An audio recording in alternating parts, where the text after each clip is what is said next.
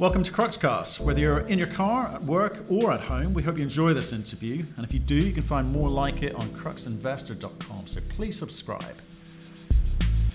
I'm Brandon Munro. I'm the CEO of Bannerman Energy. We have a uranium project in Namibia called the Etango Uranium Project. It's a very large project. It has a world-class scale resource and now an ore reserve. And in the last couple of years, we've been reimagining the project with a streamlined pathway to development called the Etango 8 development. It enables us to get into production sooner with lower development hurdles. And once we're in production and profitable, we can look at expanding up to the original contemplated production levels in our 2015 DFS. Brandon, welcome to our show. How are you? Yeah, I'm great. Thanks, Matt. Thanks for having me back on. Fantastic. So we spoke to you in the context of Bannerman Resources, now Bannerman Energy, back in April. But thought we'd better talk to you today about this PFS that you put out on Etango 8. Why did you need to do it now? No time like the present. Well, in truth, we had it ready and we wanted to get it out to the market as soon as we could. We gave a little bit of guidance in our quarterly about a month ago that we would be releasing early August, and it couldn't be too much earlier than today. So we're really happy with how it's come out, and we're just excited to get it out into the marketplace and start talking about it. But what's it going to tell the market? Because it seems that the numbers all seem roughly what you've previously, told us. So what's new? Is there anything new? Well, it's interesting because I have to keep reminding myself that to get a PFS that hits the same numbers as a scoping study or slightly improve it as we have, that in itself is quite unusual.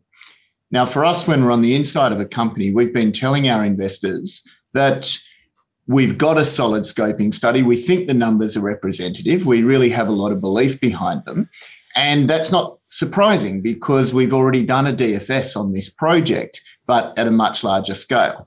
But we need to take a step back and just remember that it's very unusual for a PFS to hit numbers and improve what's in a scoping study. Normally what you would have with a fresh project is a degree of optimism and uncertainty in a scoping study that struggles to bear out in a PFS. So I guess, Matt, in that sense, the fact that there isn't anything particularly different is a great endorsement of the high quality technical work that's been done on this project going all the way back to 2005. So it might not be as exciting as a big departure from the numbers, but I think it's something I'm quite happy to hang my hat on. So talk to me about this reimagining. You said, well, we reimagined it, right? So just remind us why you needed to do that, because you've got a DFS already on the larger project. Why go through this process? Yeah, so for the folks who don't know our company, Bannerman Energy back in 2012 released a definitive feasibility study on the giant-sized Etango project, and we refreshed that in 2015. So that was a project that was contemplating a throughput of 20 million tonnes for the enormous average annual production of 7.2 million pounds per annum, ranking it up there at that stage amongst the top 10 uranium mines in the world once it was in production. Now, that was 2012, and the DFS was started before Fukushima in a very different market. And what we found is a project that's enormous like that, of course, comes with the corresponding capital cost. And the capital cost of that particular iteration of our project was $793 million US. For a project of that scale, there's nothing particularly wrong with that. But in a bear market, that wasn't very proportionate to our market capitalisation and really started to raise question marks about the financeability of the project and threw up various development hurdles as a result. So what we started to do about 2 years ago was, as I said, started to reimagine the project and really started to look at what happens if we bring down the scale of production. Is there a way we can do that without hurting the economics? This project is a bulk tonnage project. That's what makes it competitive. And usually what happens with these very large bulk tonnage open pit projects is the bigger the better. But a curious thing happened here, Matt, as you would remember, but some of the folks wouldn't know. We found that if we stayed within a pit shell design of about 50 to 60 million pounds, the stripping ratio came right down. And that's because the ore body protrudes at surface. It's a surface ore body and it's outcropping in certain parts. So as long as we made the project small enough, we stayed within that pit shell, our strip ratio came down, and given mining and mining of waste is a major part of our cost, we were able to get a benefit that way. So we could reduce the scale of the project, dramatically reduce capital, and do that in such a way where it actually reduced the operating cost rather than increasing it. And so for that reason, we've just published the PFS, which has a capital cost, pre-production capital cost of $274 million, which compares very well with the $793 million that was released in 2015. And bear in mind, we've only halved the production. So we've come down to 3.5 million pounds per annum of average production. So for us, that's a really good win and a really good disproportionate improvement in the CapEx whilst also improving the operating cost numbers. But isn't the problem with these African uranium plays is they're just such low grade projects? They're not as exciting as some of the numbers we're seeing out of the Athabasca Basin, for instance. So why should people be looking or believing that these African uranium stories are going to work? Well, there's two aspects to that. The first one is the low grade. So yes, they are low grade. That is the nature of uranium mining in Africa. However, the costs are also low. The costs of operating in Africa are low. The costs of developing a project are far reduced versus other jurisdictions. But more importantly, we know we can generate producible pounds into the next cycle. In Namibia, where we're located in particular, we've got an extremely supportive government. We have a very supportive community who've been relying on uranium for 45 years in Walfish Bay and Swakopmund to power the communities in a social sense. And we don't have all of those potential roadblocks that you can really see in first world mining jurisdictions when it comes to uranium. And uranium's an interesting commodity. It's quite different. Yes, you can have spectacularly high grades that are underground, but because of the radiological risk that it comes with that, it's not particularly straightforward to get the material out. There's robotics involved. There's various other high-tech applications that are necessary, whereas we are just as conventional as it comes, truck and shovel operation with a heap leach on that. Now, the other thing that you said is exciting. Now, you have to remember, excitement cuts both ways. Excitement isn't always good excitement. You do get, particularly in the resources game, negative excitement as well. And that comes in the form of risk, that comes in the form of permitting delays, it comes in the form of cost delays, First Nations problems, all of those risks that an investor faces. And it's not the excitement that you really want to find when you wake up and you see your portfolio well down because of one of those things. That's where we do have a distinct advantage in Africa generally, but particularly in Namibia. Really stable jurisdiction, politically stable. We've been exporting uranium from Namibia for more than 45 years, and we're a top 5 uranium producer in the world during that time. So it might not have the sex and the sizzle, but equally, I'd say that we're a solid performer that enables investors to sleep well at night. So talk to me about the assumptions that you've made on the pricing for this PFS, right? Because obviously spot price, which people kind of go to, hasn't really moved, low 30s and 30, 32. No sign of moving anytime soon. You've had to make some assumptions about a price point, which you've talked to the market about because you want to show it in the best possible light. So what have you assumed and what does that give us? We've assumed $65 as our average contracted price. So let's put to one side the fact that term contracting over a long period of time has traded at a significant premium to the spot price. As you point out, we would need spot prices to pretty much double to give us that expected return. We're very comfortable with that. we've modeled out the entire sector. We've had very detailed macroeconomic analysis that I've been intimately involved in for several years. And what we know is this. First of all, we know that a large proportion of current uranium production around the world is not economic at the current spot price. We've already seen significant production go into care and maintenance, both in Canada, Namibia, and elsewhere, and that's for economic reasons. So we also know that the demand for nuclear power and therefore the demand for uranium isn't going anywhere. There are hundreds and hundreds of billions of dollars of sunk capital in nuclear power plants that will continue to operate and continue to deliver clean electricity into a decarbonised world that needs them more than ever. That uranium just simply has to be bought over a period of time. So the current price is unsustainable. If the current price stays where it is, the amount of production of uranium in the world will go down even further. And we're already running at a 15 to 20% deficit in the sector. Now, where that needs to go comes down to our economic and our macro modelling. We've got a belief that the uranium price needs to settle in the order of $75 to $80 over the medium term to incentivise enough new production to come on stream. So even after we've had those mines return from care and maintenance and start producing and supplying the utilities around the world, because of the growth profile of nuclear power, particularly into a decarbonised world, there's a need for both new projects to meet that new demand, but more importantly, new projects to replace the depleting production around the world as the incumbent assets run out of ore.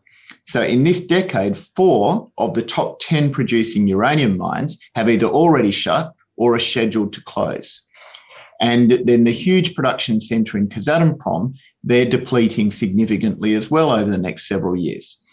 That new production has to come from somewhere. We know where the advanced projects are. They're all out there in the public domain. You can make some reasonable assumptions about their economics as we have, and you simply won't get enough of those projects coming on board to fill that demand unless you have an incentive price settling $75 to $80. So that's why we're very comfortable using 65, and we'd certainly believe that there's upside above that as well. So talk to me about some of the numbers here, because at $65, you make just over 20% IRR, post-tax IRR. Okay, would you say that's encouraging, or is that at the low end of where you think you need to be? I'd say that's a solid result to give confidence that we'll be in production. And then for investors, it's up to them to form a view on where they believe uranium prices could or should get above $65 a pound. We do offer exceptional leverage above that because of the scale of our resource and the capacity that we've got to increase our production as we get into production and become profitable. So the nice thing about Etango 8 is it's been designed in such a way that whilst we start at 3.5 million pounds per annum of production, we're operating within the anticipated pit design for the very large project. So it's quite simple for us to either increase the life, of course, beyond the 15 years that we're contemplating, but also to increase production potentially up to that 7.2 million pounds that we previously earmarked as our production target. So that gives us some very interesting leverage.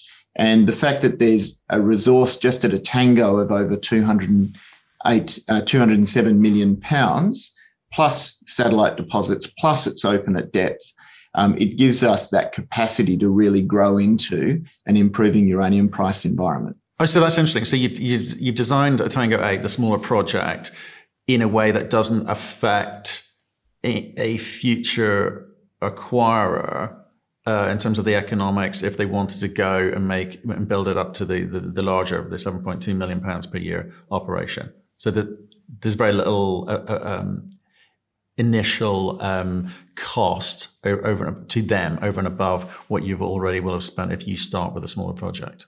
Well, that's right. We've been very careful to make sure that it isn't embedding any impediments.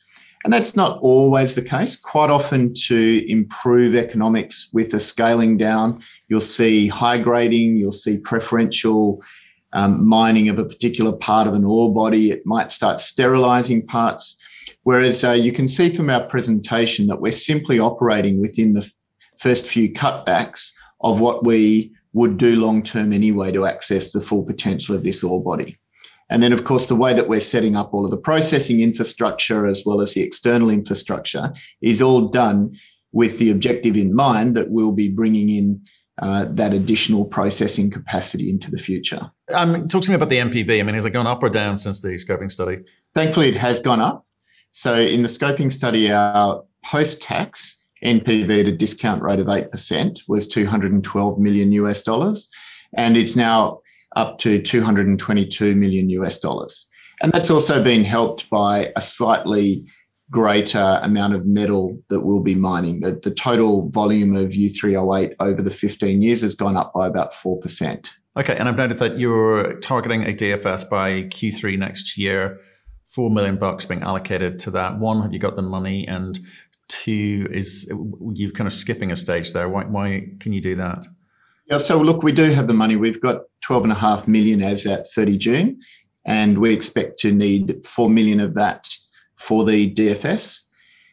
And it's really just a case of moving straight on from the PFS to the DFS. It's very quick for a big project. And again, although it's a lot smaller than it was, £3.5 million is still a very large project in this industry, make no mistake.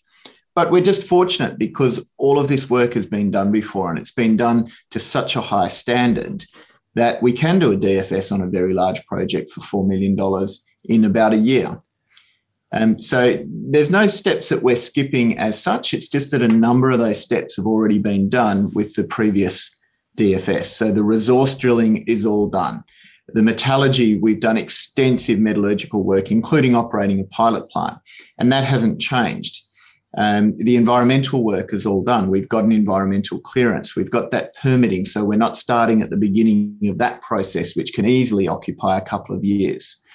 So there's nothing that we're skipping. We're just going back to what has already been done. And I might add was done very, very well as well. Okay. So if I'm just looking forward, people have got to believe that this thing's going to get built.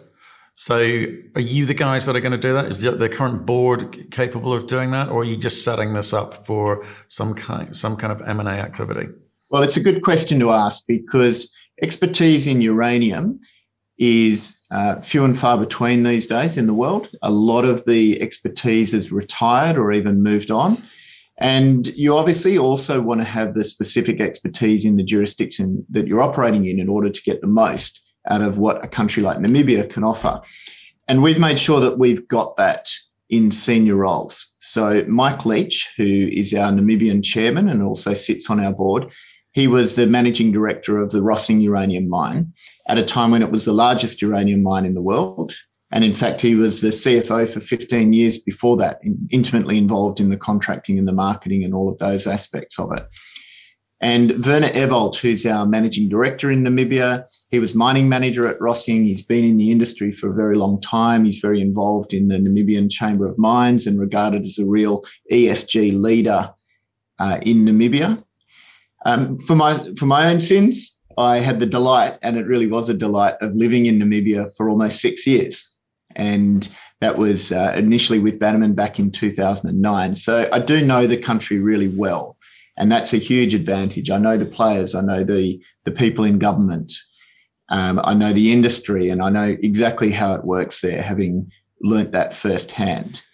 And I've had the opportunity to really understand the uranium sector as well. You know well, but for the folks who haven't had the chance to pick over my CV, I am the co-chair of the World Nuclear Association's Nuclear Fuel Demand Subgroup. So that's the body that WNA entrusts to forecast nuclear fuel and uranium demand out to 2040.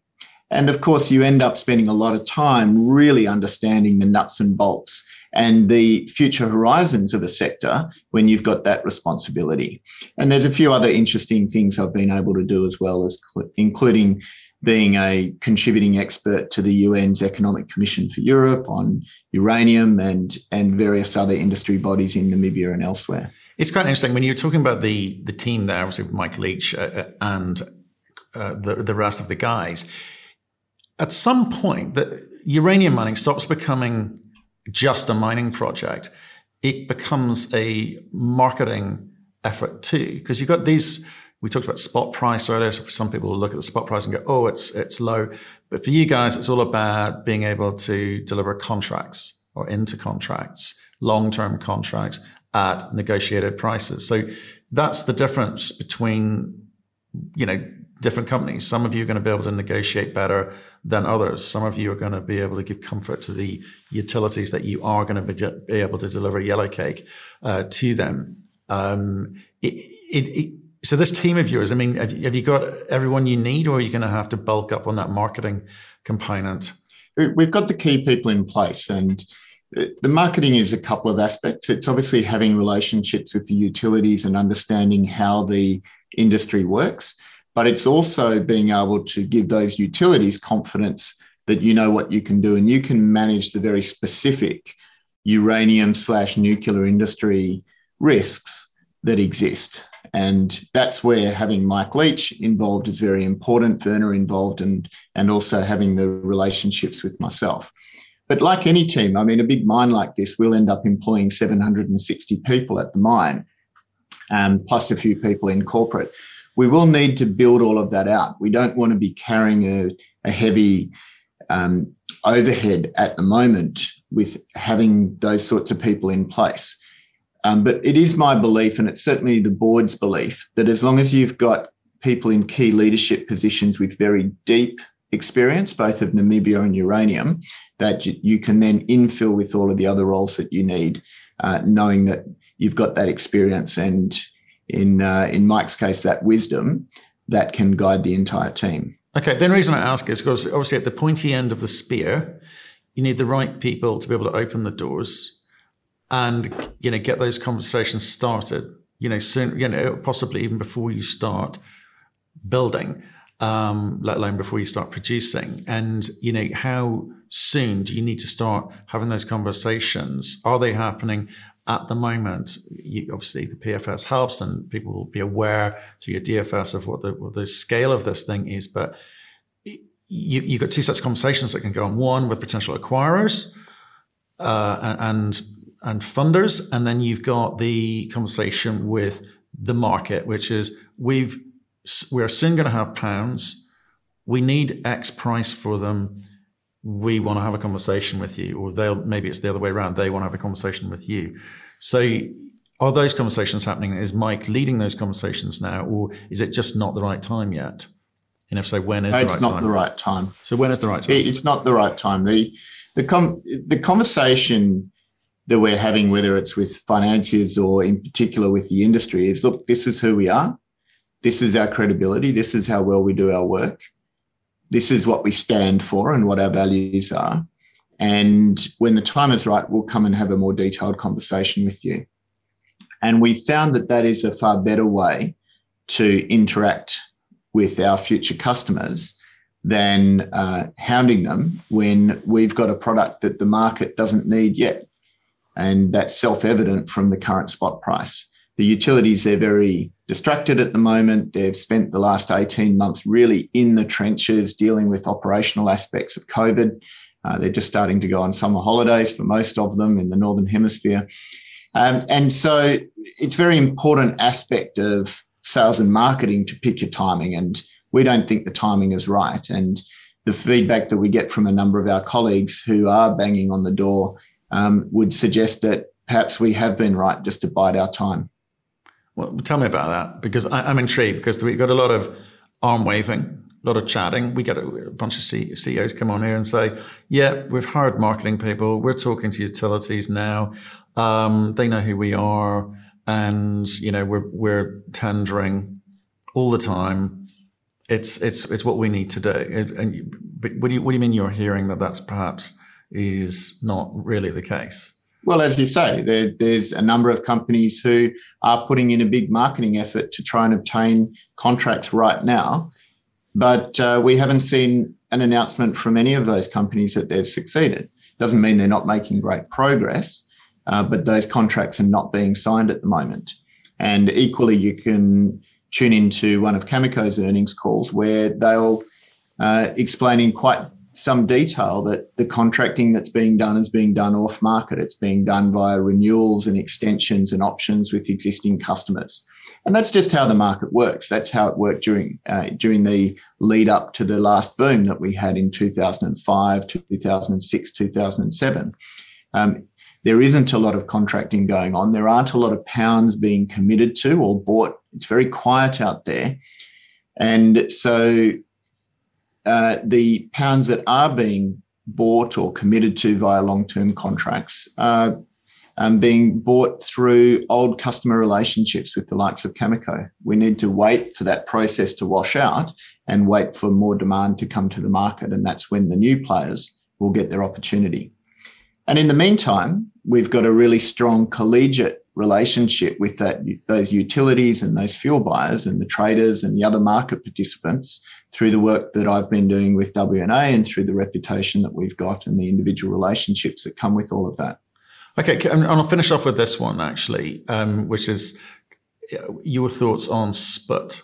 So I think we were asked by one of our members on Crux Investor, which was obviously the listing on NYSE is a process that's got to be gone through. And we've talked about this on the weekly uranium show at Crux Investor, where it could take just that little bit longer. It could be between 4 to 9 months.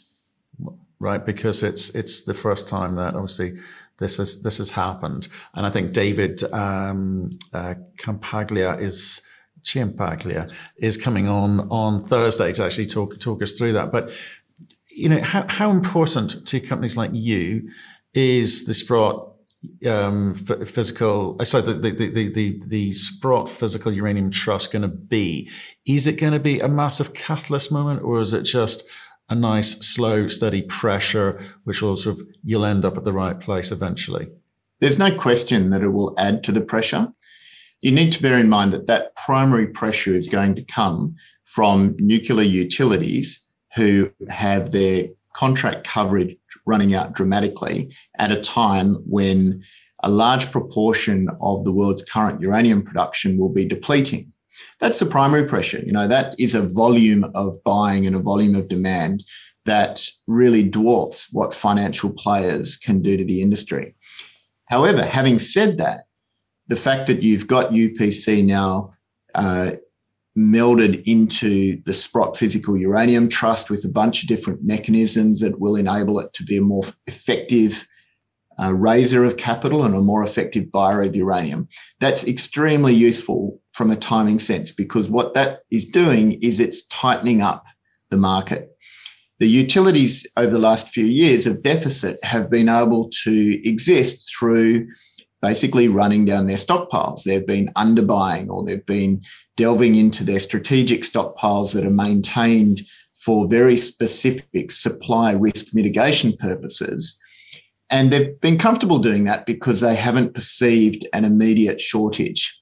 And in the last 12 months, it's also been for reasons of COVID disruption and needing to direct their teams to more immediate emergencies than an impending shortage of fuel in the next couple of years. So the fact that SPUT is now up and running and shortly will have the capacity to do frequent at-the-market raisings in Canada, and within a period of time will access much bigger markets in the US. That's a positive for us and every other uranium company, because they will be competing for scarce spot pounds at a time when utilities will also start to re-enter the market. And the spot market is thinly traded. So any level of serious competition is going to have a relatively immediate price impact. That then will set up the foundations for a much more anticipated and let's say a more motivated term contracting round. And that's when we will get our opportunity. And because we're in Namibia and we've got environmental permitting and we've got a very advanced project that's got all of this body of high quality technical work with the team to be able to develop it. Because that's when we will get our chance to deploy all of those advantages. When there's an opportunity to talk to multiple utilities who all need to cover off their future uranium demands via term contracting at the same time. And I'm sure that SPUT will bring that moment forward. And I'm really excited to look and wait and see what impact they have on the market in the meantime. Thank you for listening. If you've enjoyed the interview, why not subscribe to Cruxcast or our website, cruxinvestor.com, and of course our YouTube channel, Crux Investor. Plus you can catch us most days on Twitter and LinkedIn. We really love getting your feedback, so please keep it coming and we'll speak to you again soon.